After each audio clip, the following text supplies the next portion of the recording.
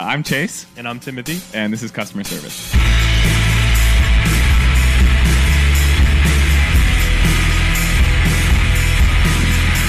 morning, Chase.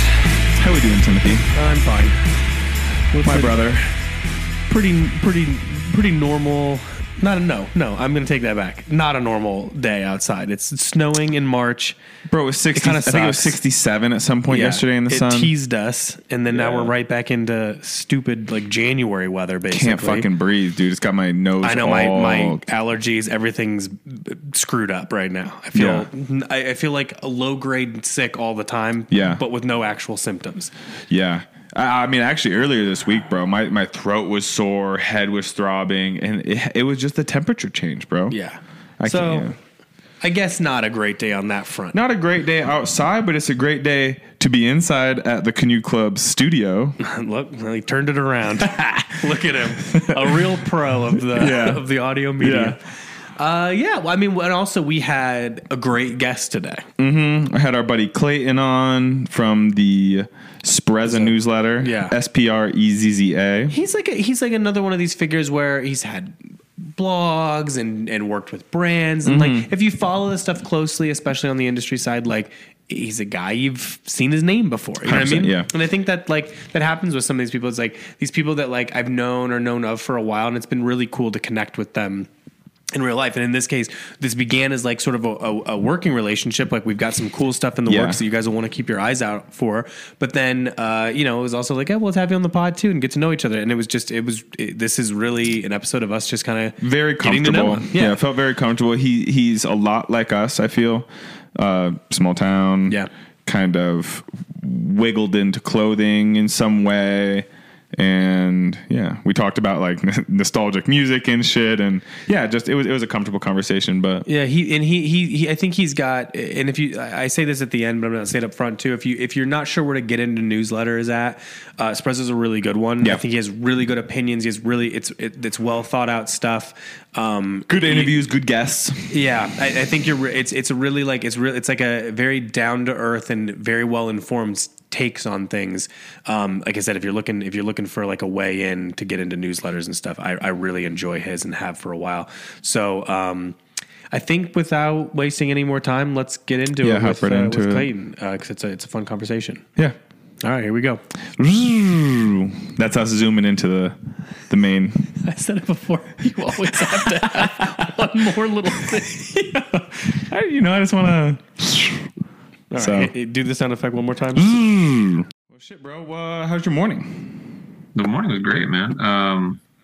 Doing a little research for an outdoor brand I cannot speak about, but it's kind of at the intersection of core outdoor stuff, outdoor style in general, which is kind of a topic I've been pretty steeped in over the last, I would say, year or two, which is also something I'm sure you both are pretty steeped in too.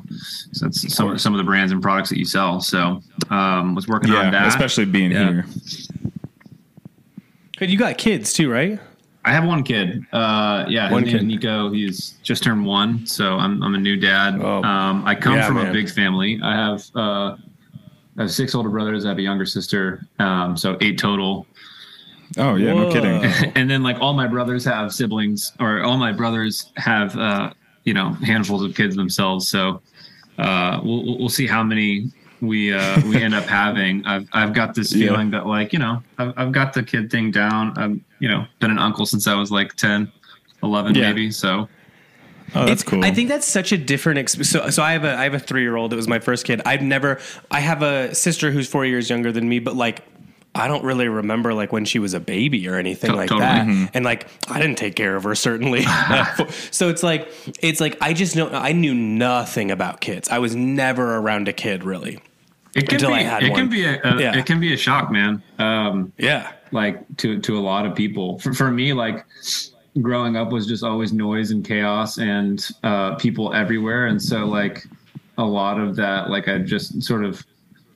A lot of the sort of temperament of being around these environments, it doesn't really bother me as much, I would say, or wasn't much of an adjustment. And then there's other stuff that obviously is an adjustment, because you get used to not, you get used to having your own stuff for a while. Like we waited 5 years before we ended up having our first kid. So like there's a lot of life living and traveling and that kind of stuff without a kid. And then you do it with a kid, and it adds like a layer of complexity. But like, you know, we've traveled with our kid already. He's gone to multiple countries. We're about to move to Amsterdam for a few months to test that out. Yeah. He's been on 20 flights. And so part of the like raising of a kid, I feel like has to do with like getting them acclimated, their nervous systems getting acclimated as early as possible. Interesting. Yeah, I mean, we just did that as a function of when we had a kid, we had to go back home and see people. We went to, because our families live in Indiana, and we have a ton of friends and family in Chicago. So we did a lot of like back and forth kind of right away, just because we had a bunch of weddings that happened. So it was kind of the same thing where she'd been on a ton of flights before she was one, I think, and then been on a ton since. And like now it's like truly they'd be like, oh, it must be tough traveling with a kid. I'm like, other than now she's old enough, I have to buy her a seat too. It's very like, it's not a big deal. You know what I mean? It's like deal. She's chill. She knows what to do. And when it's fun, because I don't think I didn't fly till I was like older, like not old, but like, I don't know, like 12. I don't think we ever flew anywhere or did anything because everyone was in one area, so we didn't have to. But it's like, it is interesting because like I always felt like I did the same thing. I got married really young. I don't remember how long we'd been married off the top of my head, how long we'd been married when we had her, but we had a long time in between. But in that time, like I was in bands, and the guys from the bands lived with me through college, and then there was college, and people were in and out of this big house that we had with a bunch of people. Then we moved to Chicago, and we were like a halfway house for people trying to move to the city for a long time. So like there was always like someone kind of living with us. And then when it was like, and then we had a really big friend group in Chicago. Then we moved to Colorado where we didn't really know anybody. We were getting the business started, and it was just her and I. And that's like around when it was like, oh, I'm realizing, I guess I thought I was like kind of an alone person, but as soon as like the house got like quieter, I was like, I don't love this, to be honest with you. And like our cat had happened to like die, and we still have a dog, but it was just like, oh man, I really don't like that there's no chaos happening. And then when we had our kid, I'm like, now I'm back to stasis. Like I like you're saying, I like that there's a lot going on. It's fine by me. It's weirdly comfortable. Oh yeah, the good chaos, you sort of settle into it, and it becomes routine after a certain point. I feel that 100%. How did you get? I guess I don't know this 100%, man. How did you get into like doing what you do now? Were you like a retail guy, or you just and then you like slowly get in there? You just jump right in. Yeah, I mean, it's funny. Like my background really is centered around a couple different areas, right? First and foremost, clothing, fashion, apparel, number one. And number two, being, at the intersection of like e-commerce and media. And so, I went to college in New York City, and that's where I sort of got became an understudy, if you will, in the fashion space. Got to work at places like Barney's New York, and Michael Kors, had internships at both of those spots, and got to see the world from a buying and merchandising perspective, got to see it from, an editorial and creative perspective. And that for me sort of frames up how I see, the consumer world, right? Because I was like a teenager, basically, working in these like heralded places at the time. And so cut my teeth there, started a blog in college during the, height of Tumblr and WordPress era, when the sort of hashtag menswear stuff was being ushered in.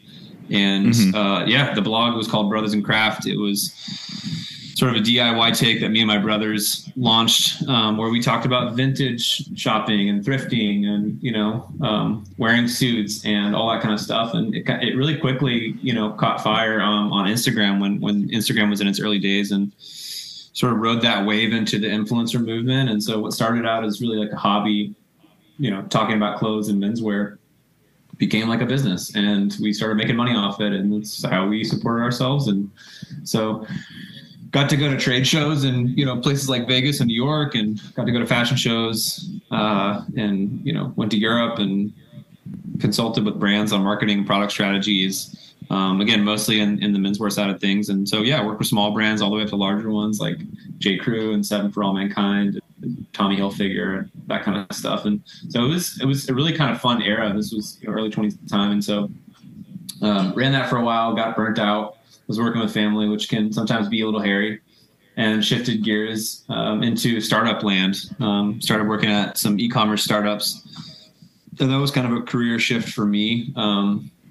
Rode that wave for a little while, and over the last couple of years, I've stepped away from working for other companies and have kind of taken on more of what I call like a free agent role. And so, I started Sprezza early in the pandemic, which is my newsletter that I used to write about kind of the intersection of like clothing and culture and how styles intersect. And so, the newsletter itself is really a mix of like curation, discovery, and education.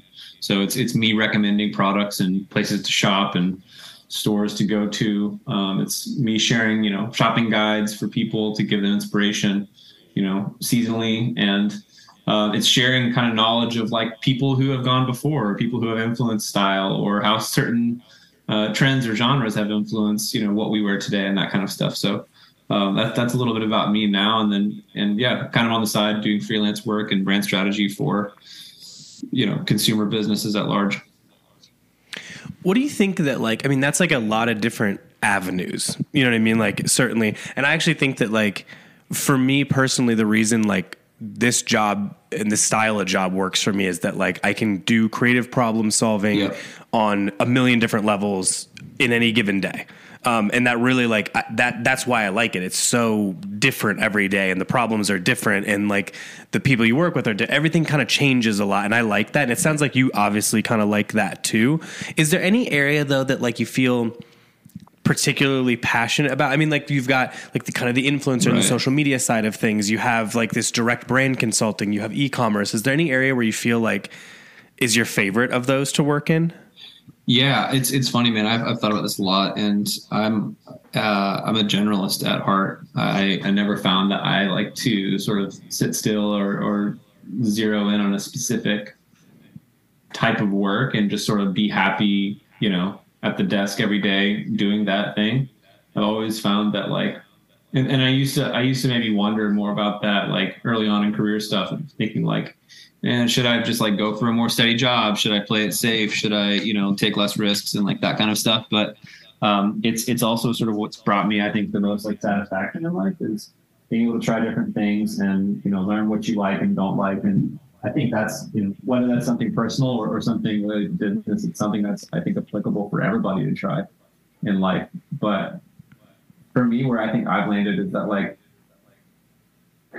I'm a relational guy, and I love making connections. I love connecting dots between ideas and people, and I love connecting people to people. And so where that's kind of materialized in career stuff is really around like strategic partnerships, collaborations, helping think through like, how does a brand show up from the consumer perspective, and, who do they align with, from a product or value standpoint, and what can be done there between like brand to creator, personality to brand, however you want to spin it. And the second thing I would say is like, I see myself as like having, a vision and level of curation that has grown with me. And I like to share that information in an educational way. And so that's why I think that the newsletter bodes well. And a lot of that comes down to just like writing. So I write a lot, and writing is kind of the backbone of, how I communicate.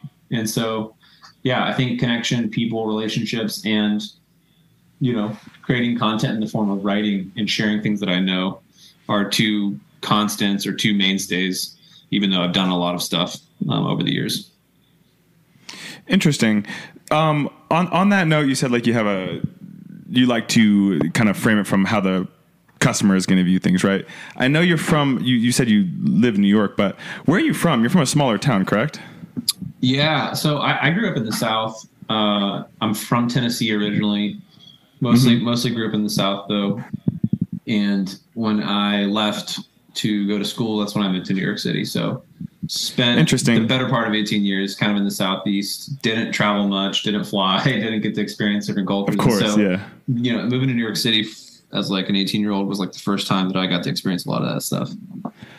I think it's funny you say that. Me and Timothy, we talk about it endlessly on the pod, but we're both from smaller towns. Yeah. I'm from a small town on Lake Erie, east of Cleveland. And it's interesting because I think personally, and I'm sure you would agree, I'm really thankful for that, like, kind of like, not sheltered, but like I think I flew on a plane once until I was 18, and it was to Disney World and back. Totally. But like, I think it gives me a super unique perspective that people who maybe grew up in a heavily metropolitan area don't. Would you agree? Like, it kind of gives you a unique perspective as you're getting into, like you said, you had your job at Barney's. Like, are you thankful for the small town, or do you feel like it's kind of put you in a place where you have to play catch up? Yeah, this is something I can talk about a ton with you guys, but there's sort of an interesting conversation to be had around, people who grew up in either the Midwest or like rural parts of the South, or just, areas that aren't generally populated, and how that kind of shapes, where you go in life and what you end up doing. But that's like, I grew up in a super small cattle farming town, and like, I had basically little to no access to culture. Like, I like to say that my parents were like pretty strict. I grew up in a religious home, and, for better or worse, like, that's just how things were. And so, like, when you talk to people who grew up like in the Bronx or in Brooklyn, and they, talk about what it was like to grow up in the 90s, or the early 2000s, when like hip hop was taking shape in the city, or when, Supreme was still an underground brand, and what it was like to go to raves, or DJ sets at nighttime. Like, those are all sort of cultural moments that shape like a lot of like fashion, entertainment, art, music now. And a lot of that was like happening then. And it's like, man, my 90s and early 2000s were spent like in this really small town. And so I don't know if you guys feel this way, but in a lot of ways, like, I feel like I've played catch up and treat myself, like a little bit of a late bloomer with my understanding of things. And it's partially like why I write content and try to share stuff the way I do, is because I want other people to feel like they have, equal access to how things are the way they are. And so I'm learning these things kind of as much in real time as, anybody else. So that has, I think, been interesting, but at the same time, I have like a deeper appreciation, I think, for coming from that background, because it allows me to see things from, like the progressive, like forward, fashion forward, like trendy place, and then also to understand things for when they move slower, right? Where we grew up, so You really have to, like, we've talked about it before, but you really have to like want it a lot more. You have to like really search it out. It's not just available to you. You don't see it on the streets. You're not really like getting any sort of like live feedback in that world. That's why we talked about like, like there's so many, like, obviously so many negatives about social media, but like what it's done is allowed people. I mean, I really felt this way.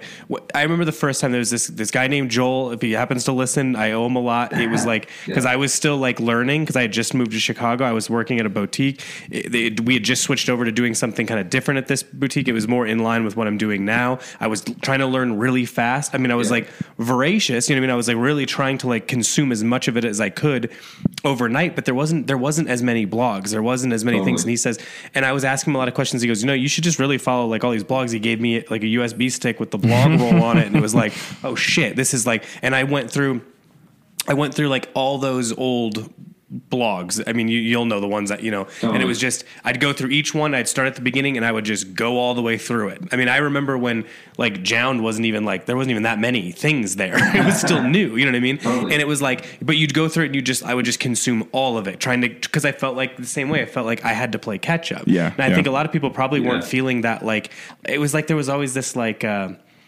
need to do it quickly, because I always felt behind and I needed to like catch up so I could get people's references. I could catch up, like you're saying. And it's really interesting that like that I don't think really exists anymore. I think that exists in like our age group, and it's not going to exist lower than that, because you can find your communities. Everyone can participate instantly when they see trends and stuff happening, and they can capitalize on them. I just like, we had none of that. You'd put stuff on, you're like, I think this is cool, but someone might make 100%. Fun of me. I don't know. You know what I mean? Like I saw this online, but I don't know if that's like everybody's vibing on this. So I just dropped an interview yesterday with Lauren Schlossman from Throwing Fits on the newsletter, and it was like, in some ways kind of framed around what we're talking about now, which is that like, when we were all on the come up and trying to sink our teeth into personal style, and we're super early on in that journey, like there was only a handful of like respectable blogs and outlets that you go to find information, and the trial and error of finding your fits and finding your style and the products that speak to you, and shit that works and shit that doesn't work.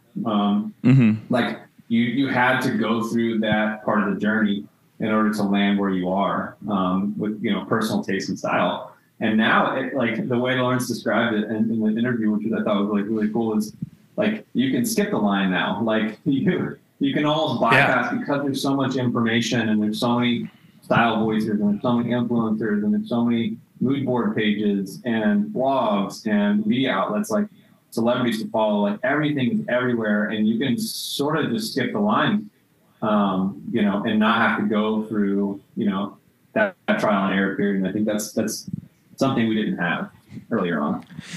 But I almost would say like we've almost flipped to the other side of things again, because now I feel as I still feel like I still feel the same, even though it's like I've worked in fashion for like, I don't know, 12 or 15 years now. I've run multiple stores that have been successful and had like notoriety. And I feel like I've earned my keep to a certain extent, but it's like, I still feel like inside, I still feel like the same person. I'm still like sensitive to the fact that I feel like I'm behind, cause it's just where I'm from. Always. Yeah. So I still follow things the way I used to. I still like digest it quickly. I eat like I'm in prison. You know what I'm saying? Like, it's like I try to do it as fast as I can because I feel behind. Now, the thing that I think is interesting now, though, is all the things I follow. It's so easy now. Yeah. It's so easy. But now I feel like there's so much noise that I'm back to sort of needing a curated blog again. Because I don't know who to... there's so much going on. There's so many voices. There's so many people with strong opinions suddenly that I'm not sure who I necessarily... Like, if you were to say, who do you really respect in that space of like influencing or like fashion style or opinion, I don't really know that I have like 100% answer for you of who I think is like a true north, because there's so many, and because the opinions have gotten so severe, especially amongst like different forms of influencers, because I think that's how you have to carve out a niche. So they've carved out these super fucking specific niches that are like, I live in here and that's my thing and that's how I gather my crowd because I've decided to be that niche. It's like, well, I still feel like the whole reason we started Canoe Club was a lot, the opinion was, nobody dresses one way. So like we still get a lot of like, the curation is interesting. And I'm like, it's interesting because I've just decided that I don't care if it fits together or not. I just assume through eclecticism it does. Because if I like it and I'm drawn to it, even if I'm not wearing it, it's like, it probably all looks pretty good together because all those brands care about the same stuff, and that should matter in like a total story. And it's worked out for us so far.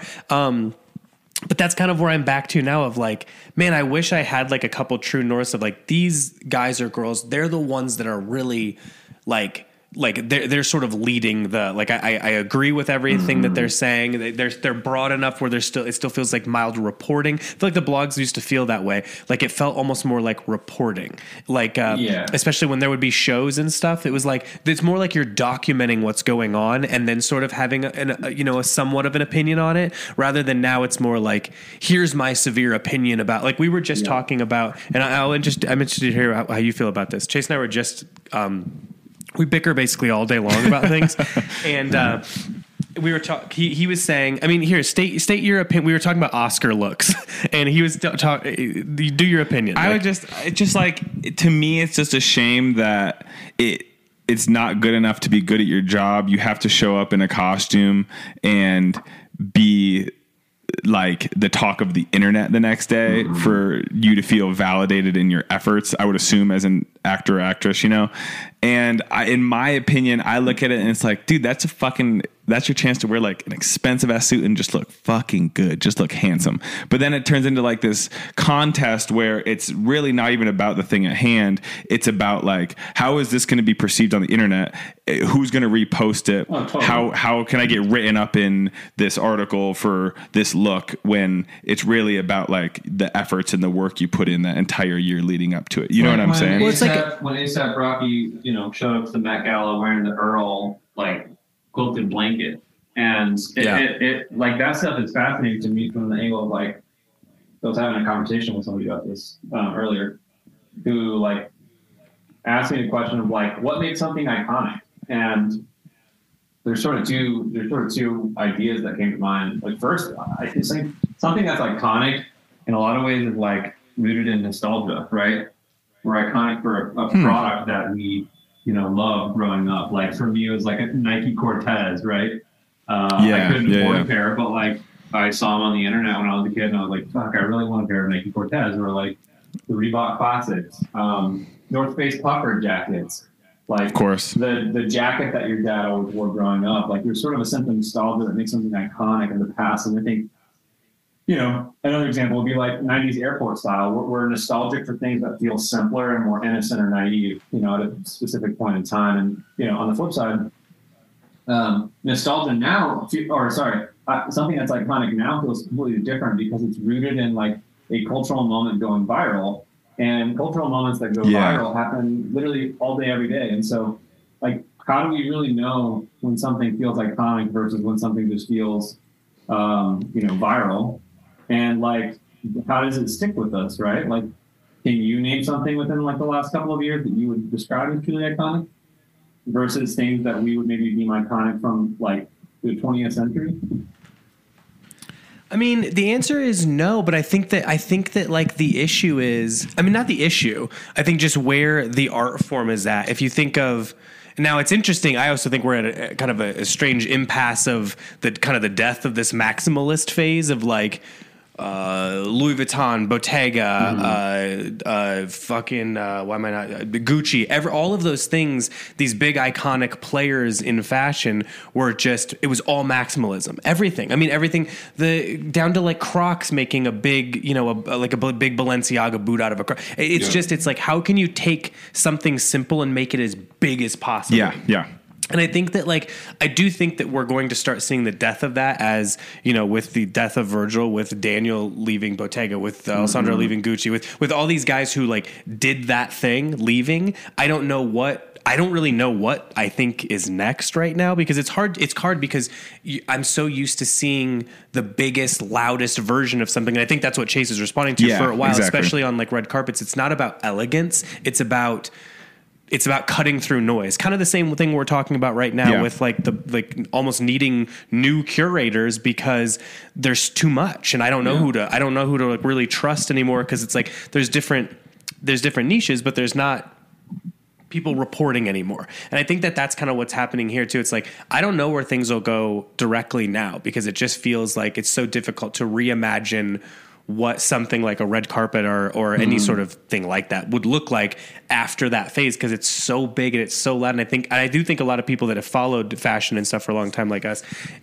I am having sort of a negative reaction to maximalism to a certain extent where in the beginning it was like, love it. I love that this is a change of pace. I love that this is playful. Oh, actually, Will Welch in the recent GQ kind of talked about this of like a return to elegance and stuff like, I think that's where it's coming from. Yeah. It's like it needed, I think at the end of the day, menswear needed to do this. Menswear specifically. I don't know about women's wear. I don't know as much about it. The arcs and everything, but I would say menswear had to do this. It had to become so big that that suddenly people could like draw back a little bit because there was never playfulness in menswear. Menswear prior to like 2000 somewhere was just drab for the most part. It wasn't even a thing. You look back to like a lot of like menswear collections that weren't Ralph Lauren on the runway and you're like, this is an afterthought and an afterthought of an afterthought of an afterthought. Yep. And it's just like, and it's like interesting that it came into like, especially with like,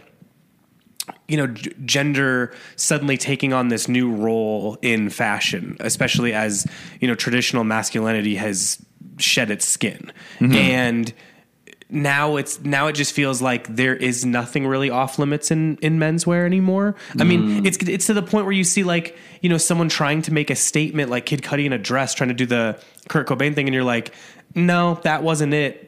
But I'm also it's almost like it's not even shocking. Like there's no shock value to it anymore. I think that we're like the maximalist response to menswear especially was just like trying to find shock value. And I think everyone's just sort of all good. Like you're out of moves now. Now the only way you're going to maybe cut through the noise is have immaculate taste. Yeah. To that point, like it's sort of like the child who's restricted, growing up from being able to do certain things, or there's a lot of rules in the house, and you normally always go to the opposite end of the pendulum to figure out like what's there. And I think that's how it's felt with, menswear in a lot of ways, is that like, traditionally menswear was utilitarian. A lot of menswear pieces that we get happen to come from military wear. And knowing that like there was never any sense of like playfulness or like color attached to men's clothing, right? It was what you wore to your job, right? A suit was what you wore to your job. A short coat was what you wore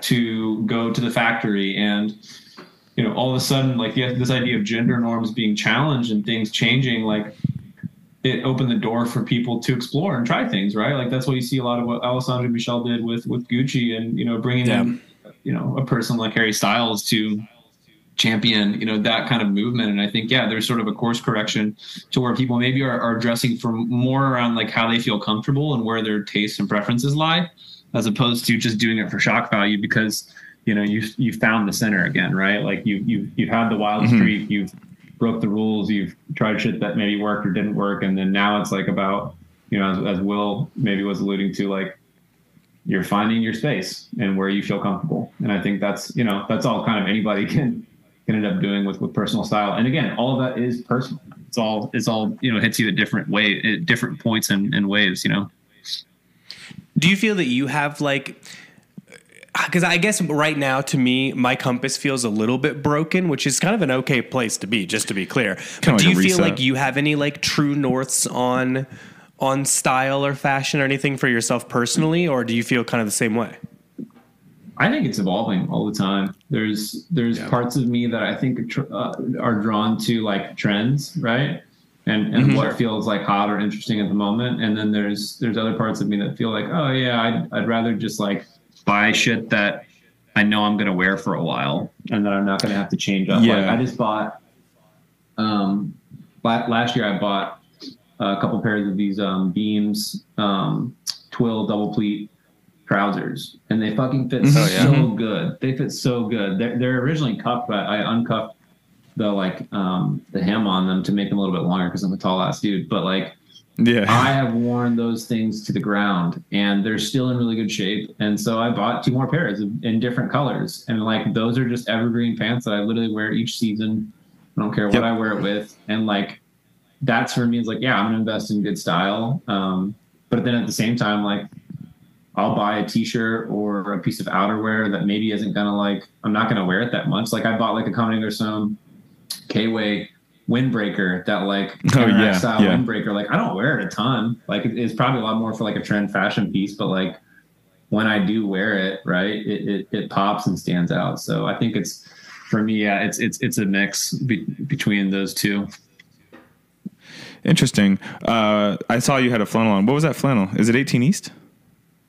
This is a military jacket I bought at my local surplus store.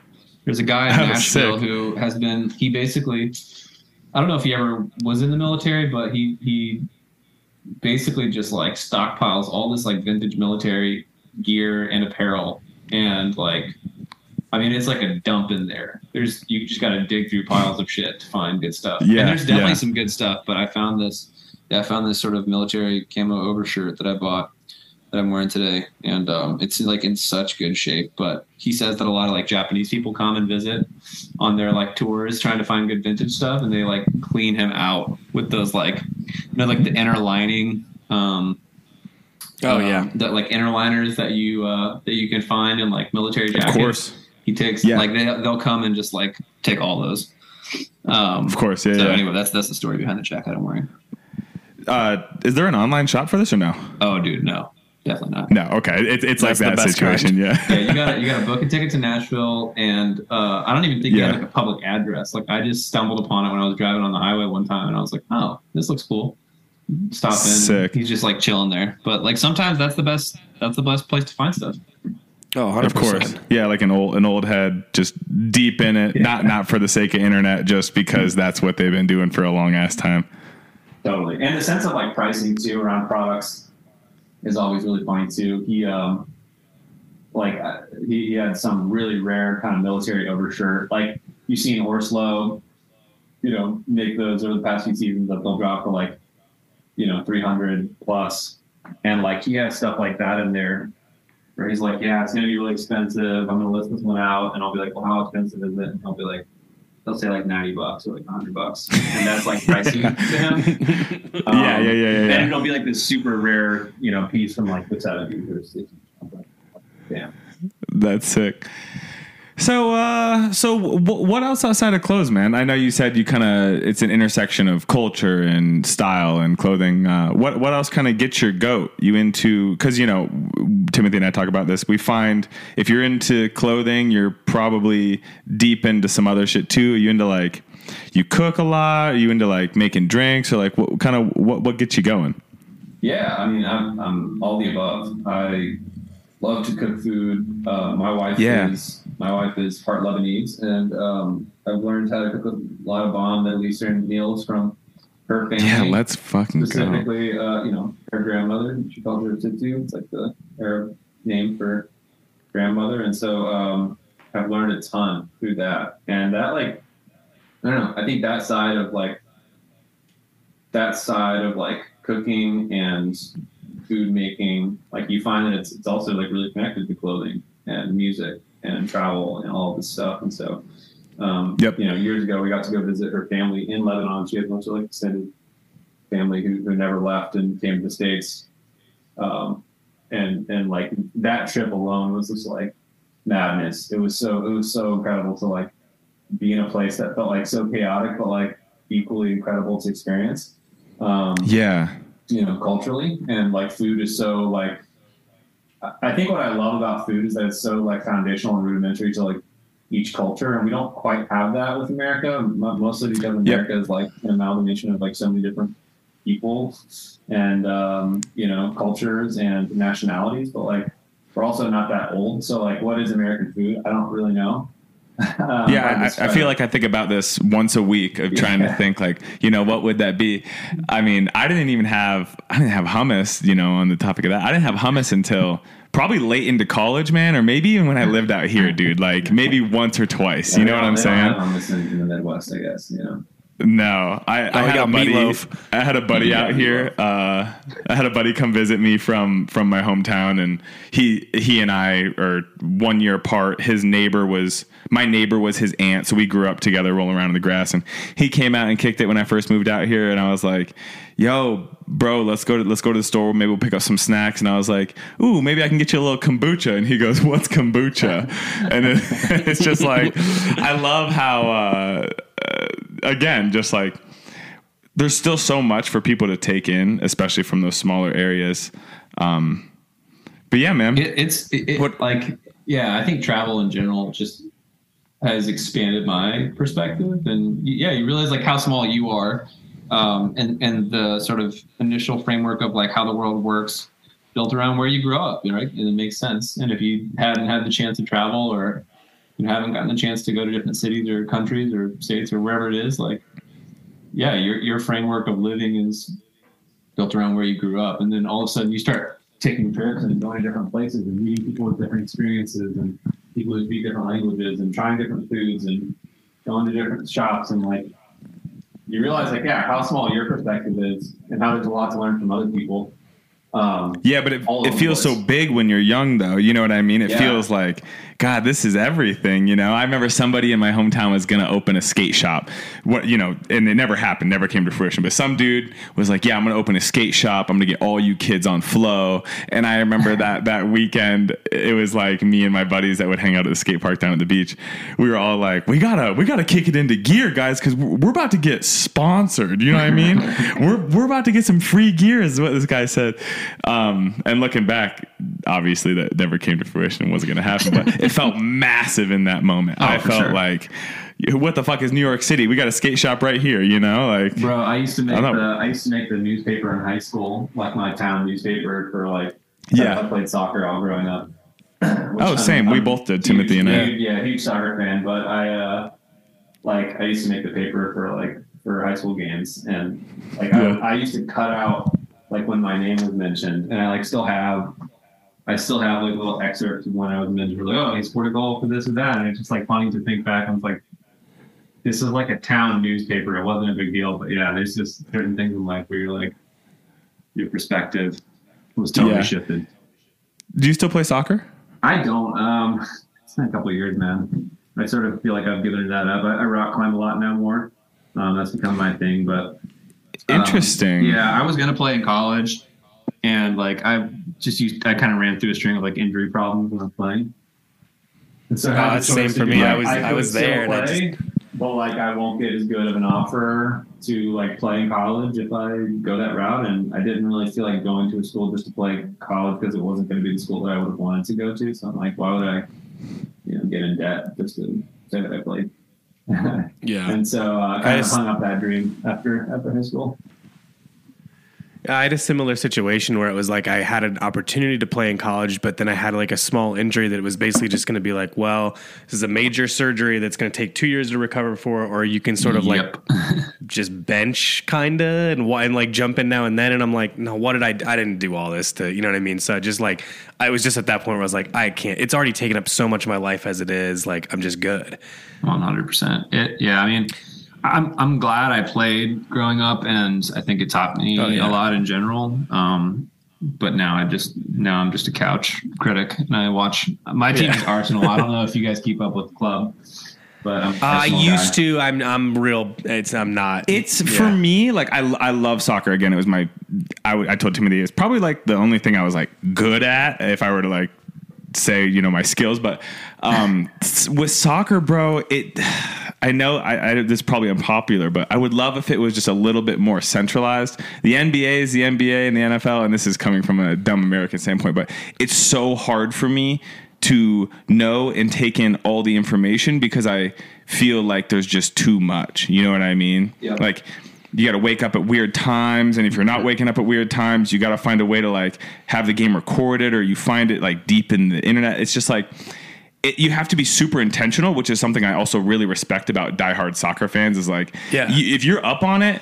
like you're really in it. And that I really respect it, just like anything else, if somebody's super into it. But for me, it's so hard to there's just too much noise.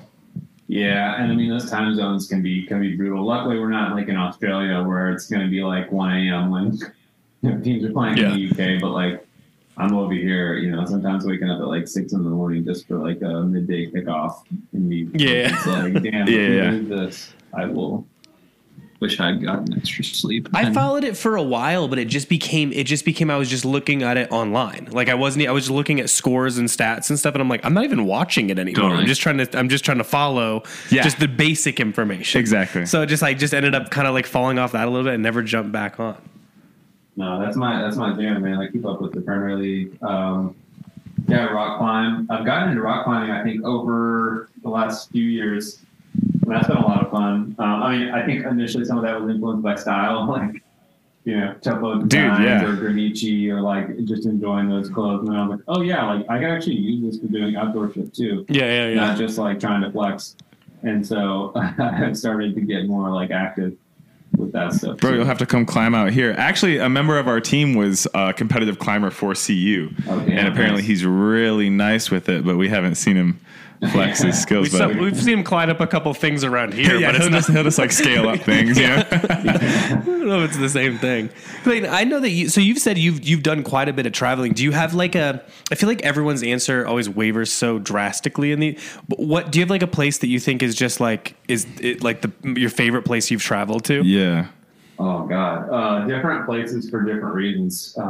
Sure. But I mean, one place I think that kind of hits the spots all around is Istanbul. So like Turkey. Yeah. And man. I don't know Interesting. if y'all have the chance to go there, but like, dude, no.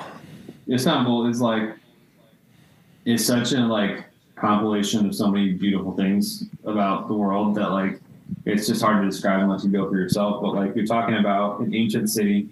Right? A city that's deeply religious, a city that kind of sits between the intersection of Europe and Asia. It's separated by this river called the Bosphorus River, which is like, again, an old, like as old as it gets. And you're kind of situated on the hills. So like at night you'll be sitting on a rooftop restaurant and like you just see lights twinkling like all over the city. It's just fucking beautiful. The food is incredible. I think stylistically, like Turkish style has its own vibe. But then there's also some modern elements too. Like there's, you know, a lot of startups and tech companies, you know, headquartered there and that kind of stuff. And so, I don't know. I think it's in a lot of ways, it's just a gateway city between like so many different cultures. And I really enjoy being there. So that's one that comes to mind. But others, others that sort of come in to, you know, anywhere in Portugal. Hong Kong is an amazing city that I had a chance to go to almost a decade ago. Sick. Just been beautiful. I got to be on the Kowloon side and then also the Hong Kong like island side, and yeah, just what a beautiful place. Morocco is great, and yeah, I mean just countless others, but I would say those are the top ones. Yeah, dude, I mean those are things that it's funny you said that. Like those are places in particular where I've thought I really like.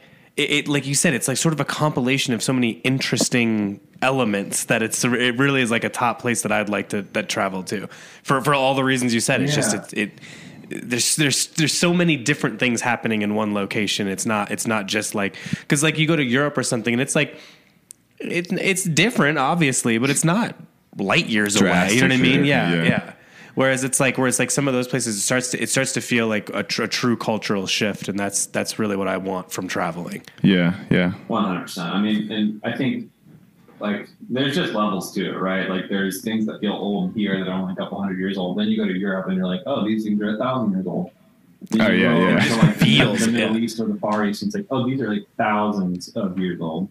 And it's just a whole different world. Knowing the level between those two. I think another thing that's interesting about travel and being in, you know, different places is that like, and not that this has to be like a point anywhere, but it's just an observation I've had is like, just how it's interesting that like like where you choose to live and what you choose to like and, you know, places that speak to you is also subjective. And like, you know, there's people who like, we're going to go spend some time in Amsterdam in a few months. We'll be there for a little while, and you know, there's people who are going to be like leaving as we get there, who are probably going to another city to live in because they're like, I'm tired of Amsterdam and I need a fresh perspective. Yeah. And you know, we're looking at Amsterdam as like a place that can give us a fresh perspective. And I just think that's always interesting how like cities do that to you. You know, like you sort of spend time in a place and it sort of runs its course or its circle, and you're like, I need to check out a new thing. And I think that's why I think travel is so important. Because it shows you that stuff, and it tells you what you need to, you know, like when you sort of learned the lesson or made the friend or done the thing, you're like, okay, it's time for the next adventure, the next challenge. Let me ask you a question. I'm so curious about this because we have a buddy who was on the pod, and he might be moving to Mexico here in a little bit. And do you have like boots on the ground, so to speak? Like, do you have like a connection in Amsterdam, or you guys just kind of, I'm so curious about moving internationally because it feels for me something unattainable on every level because I feel like logistically it's such a nightmare. You know what I mean? Like, do you have someone there that has like done it, or are you just kind of, y'all just doing it? I mean, I know plenty of people who live there. I wouldn't say that I have like close friends. I definitely don't have family there. I would say I have acquaintances. The first company, the startup that I ever worked at was headquartered in Amsterdam. So I used to go there for work, and oh, dope. That for me was, you know, an opportunity to experience not just like a different culture, but like a different way of like how people work. And I think the way that the Dutch people like understand work-life balance is something that I was always like taken by and wanted to experience more of. Like I'd go over there and just the pace of life, it's built around like a community feel versus like a big city. I mean, it is genuinely like a progressive and cool city, but at the same time, you get there and nobody has cars. Like everybody just uses bikes. And you can get around the city end to end in like 15 minutes. And like you can pop by the natural wine bottle shop and grab something, or grab some like charcuterie and cheese for a picnic, or you can head over to the streetwear store. And like there's just so many different things you can experience in such close proximity. And I think that it seems very romantic. It's incredibly romantic. And so like I think that was kind of the main draw for it. And so I don't know, my mindset and my partner's mindset has been like, if we like it, we just we'll just figure out how to do all the other logistical shit. We'll figure out how to rent our house out. You just figure out how to, get the sort of lodging stuff sorted. And like, there's so many unsexy parts, I think, about travel that not a lot of people, and maybe that's like the opposite goal for a lot of people. It's like, traveling is hard. It's not just like, for sure, you know, everybody wants to do like travel porn videos of like where they went and like some cool, you know, trending sound on TikTok and like show you those quick pan shots of the sunset and like, you know, nightlife and all this stuff. And it's like, that's certainly part of travel. And then there's also like a really kind of unsexy part too. And like the 28 hours it took to get there and the $1,500 it took. And like, to be fair, if you can push through that stuff, like you'll find that like, you know, it's worth it for the other, you know, side that you do get to experience. So that's kind of my mindset about it. Yeah, no, I feel you. Well, cool, bro. Good luck with that. I hope it all works out. That's very cool. But we're to the end of the podcast here where we do a thing where it's like basically hot takes. It's really just we'd say a random thing and we'd get people's takes on it. Yeah. They can be as severe as they want. Or it's more just something where it's like, I don't know, it's just like a fun question. Yeah, it's like a glimpse into people's brains, if nothing else. Yeah. So today we're doing, the question is like, do you have any guilty pleasures? Like I really love like just nasty reality TV. Yeah. You got any real like guilty pleasures? Oh man, I would say I might fall into that category too. My partner Hope sucked me into like a good old fashioned binge of like Kardashian TV, and I'm like, hell yeah, I would never choose this for myself. And then all of a sudden, like you find that you're sucked into some storyline of drama that you're like, how did we get here? And at the same time, you know, you still want more at the end of the day. You're invested. You got to know. You gotta know. Yeah. It really like the Kardashians really gets me every single time because I'll sort of forget about it for a while. Yeah. And then like I'll see like some clip somewhere and I'm like, yo, we got to catch up. Something's going on. And then I'll get completely caught up. And then you kind of get caught up and you're like, nothing really happened. Yeah. But yeah, they marketed it well. Yeah. But like I also think that it's like it's an underrated, like it's really funny. Yeah, I don't know if it's written or what it is, but I really sure. get cracked up at that more than other stuff. No, they've got producers running that circuit and like planning out the episodes. It's a whole, I would say, production for sure. Yeah. What about you, Chase? What's your freaky? Thinking about it, I mean, what I've been doing over the last year in particular, I've been digging back into like music that I was into in like 7th grade. Like Under Oath and like Armor for Sleep and shit. I got off the highway and some dude was in like a CRV and he was just blasting like an Armor for Sleep song, like a deep cut MySpace band type shit. And I was like, no fucking way. Yeah. And I feel like, you know, once or twice a week, I dip back into something that I really fucked with in like the LimeWire Win MX type days, you know? And it's like, I still think it's cool. Like, I like it. It's cool. With a 3-year-old, like she really likes like a lot of like, you know, pop music and stuff. So I spend a lot of time with like, it's usually stuff that like is no longer popular, but had a minute. Like it'll be like old Lady Gaga songs and stuff. And you're like, God, some of these fucking hit. Oh, yeah. And so you listen to them in the car and you're like, damn, Rain on Me is really ripping right now. So like, I feel like that's a little bit of, and so like, I wouldn't go to those if I was sitting alone, but if I'm in the car and she's in the car, we'll turn that up. Bump it. Like, why not? Why the hell not? Yeah. I respect that. You got any like music that's like a little embarrassing that you still like? Like because of where we grew up and stuff, we were into hardcore, but it's like, so I think a lot of this stuff when we say like Under Oath, it's like it wasn't cool to the real hardcore guys, but it was still kind of liked it. Yeah. Totally. Yeah. Like the stuff I was into was like a lot of the punk Warped Tour type shit. So like, yeah, hell yeah, let's hear it. We the Kings or All Time Low or The Main. Like, yeah, bro. That was mine. Kind of more like, I mean, I'm 30 now, so like, yeah, that was same. No, we're talking the same language. We're thinking era. Same realm as like Full Year Strong, Set Your Goals, Mosh type shit. Oh, most definitely. Yeah. 100%. I went to Warped Tour 2007 in Cleveland and saw Set Your Goals right after, I can't think of the name. I'm not gonna be able to think of the one name. with the one where it's like, Set Your Goals sometimes would become like pirate hardcore for some reason. It's like they had a lot of like pirate themes to what they were doing. Wait, you're right, and I don't know why, but like I don't disagree. I don't know if you. it was the imagery or if it was like stuff in the songs, but when I think of that band, I'm always like, yeah, they were like a pirate themed hardcore band. Honestly, that would not surprise me, and that would fit with the vibe too. So. Yeah. It probably, you know what? That would sell albums. Yeah. If someone hasn't done it, I call it. Doing numbers. I love it. Yeah. Yeah. All right, bro. Well, I really appreciate you coming on here. This was a really nice conversation. Good to get to know you a little bit more. Where can people check you out, bro? This was good shit. I appreciate y'all having me on, and looking forward to more fun things we got down the pipeline. Definitely. You can find me at sprezza.xyz. That's my newsletter. SPR. It's really great. ZZA.xyz. And then my Instagram account is SPR.EZZA. Gotta love the handle. Sometimes you gotta freestyle, you know. You gotta try. You gotta make it work, man. I know. I was like, who is squatting on this damn domain name? yeah, bro.